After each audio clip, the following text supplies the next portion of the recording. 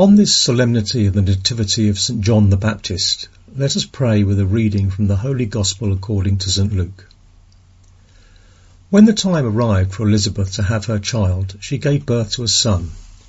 Her neighbours and relatives heard that the Lord had shown his great mercy toward her, and they rejoiced with her. When they came on the 8th day to circumcise the child, they were going to call him Zechariah after his father, but his mother said in reply, "No, he will be called John." But they answered her, "There is no one among your relatives who has this name." So they made signs, asking his father what he wished him to be called. He asked for a tablet and wrote, "John is his name," and all were amazed. Immediately his mouth was opened, his tongue freed, and he spoke, blessing God. Then fear came upon all their neighbours, and all these matters were discussed throughout the hill country of Judea. All who heard these things took them to heart, saying, "What, then, will this child be? For surely the hand of the Lord was with him." The child grew and became strong in spirit, and he was in the desert until the day of his manifestation to Israel. This is the Gospel of the Lord.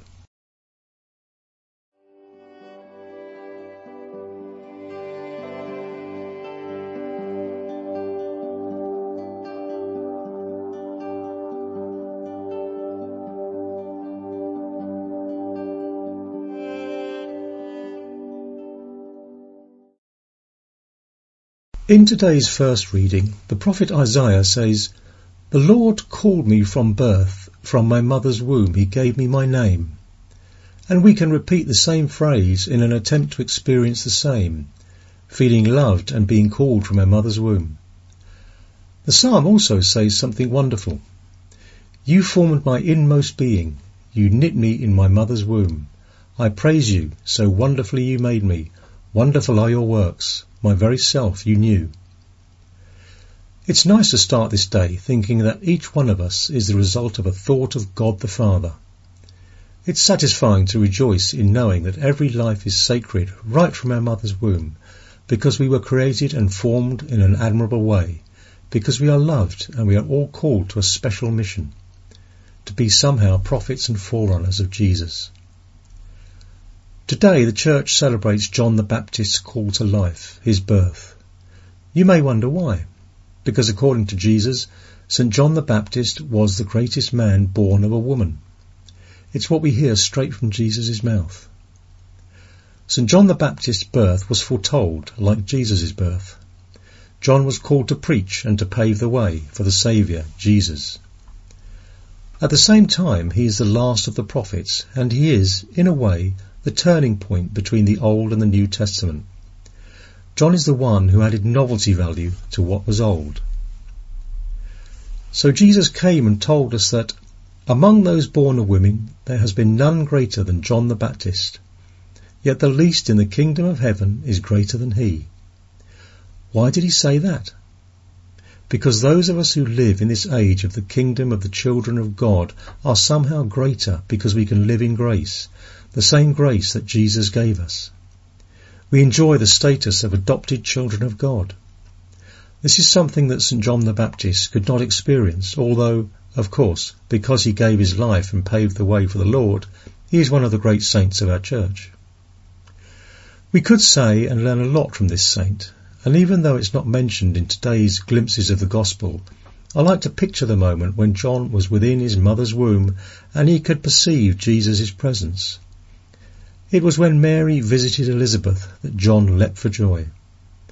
This means that he was a prophet before he was born.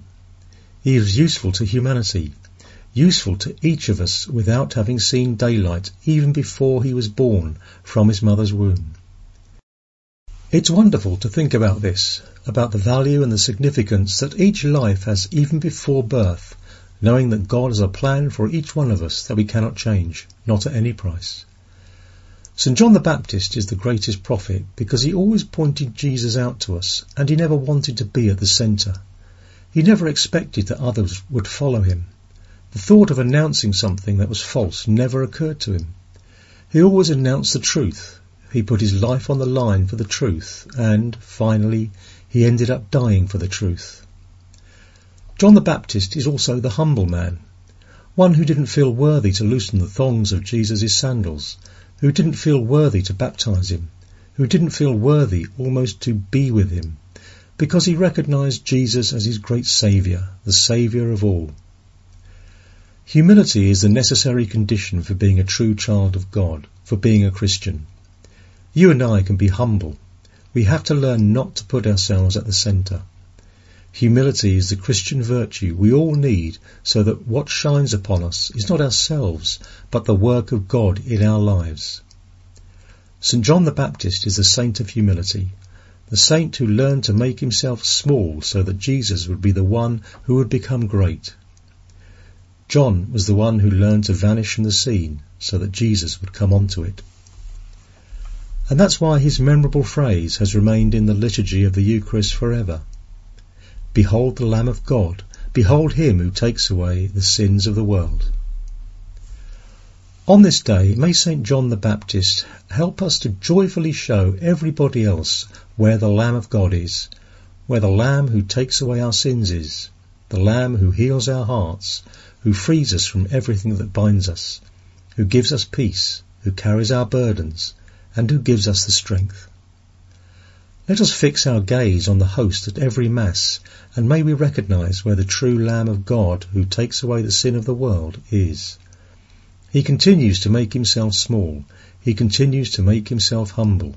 He continues to appear vulnerable so that we may be moved and encouraged to love him more and more each day, so that we may be true children of God.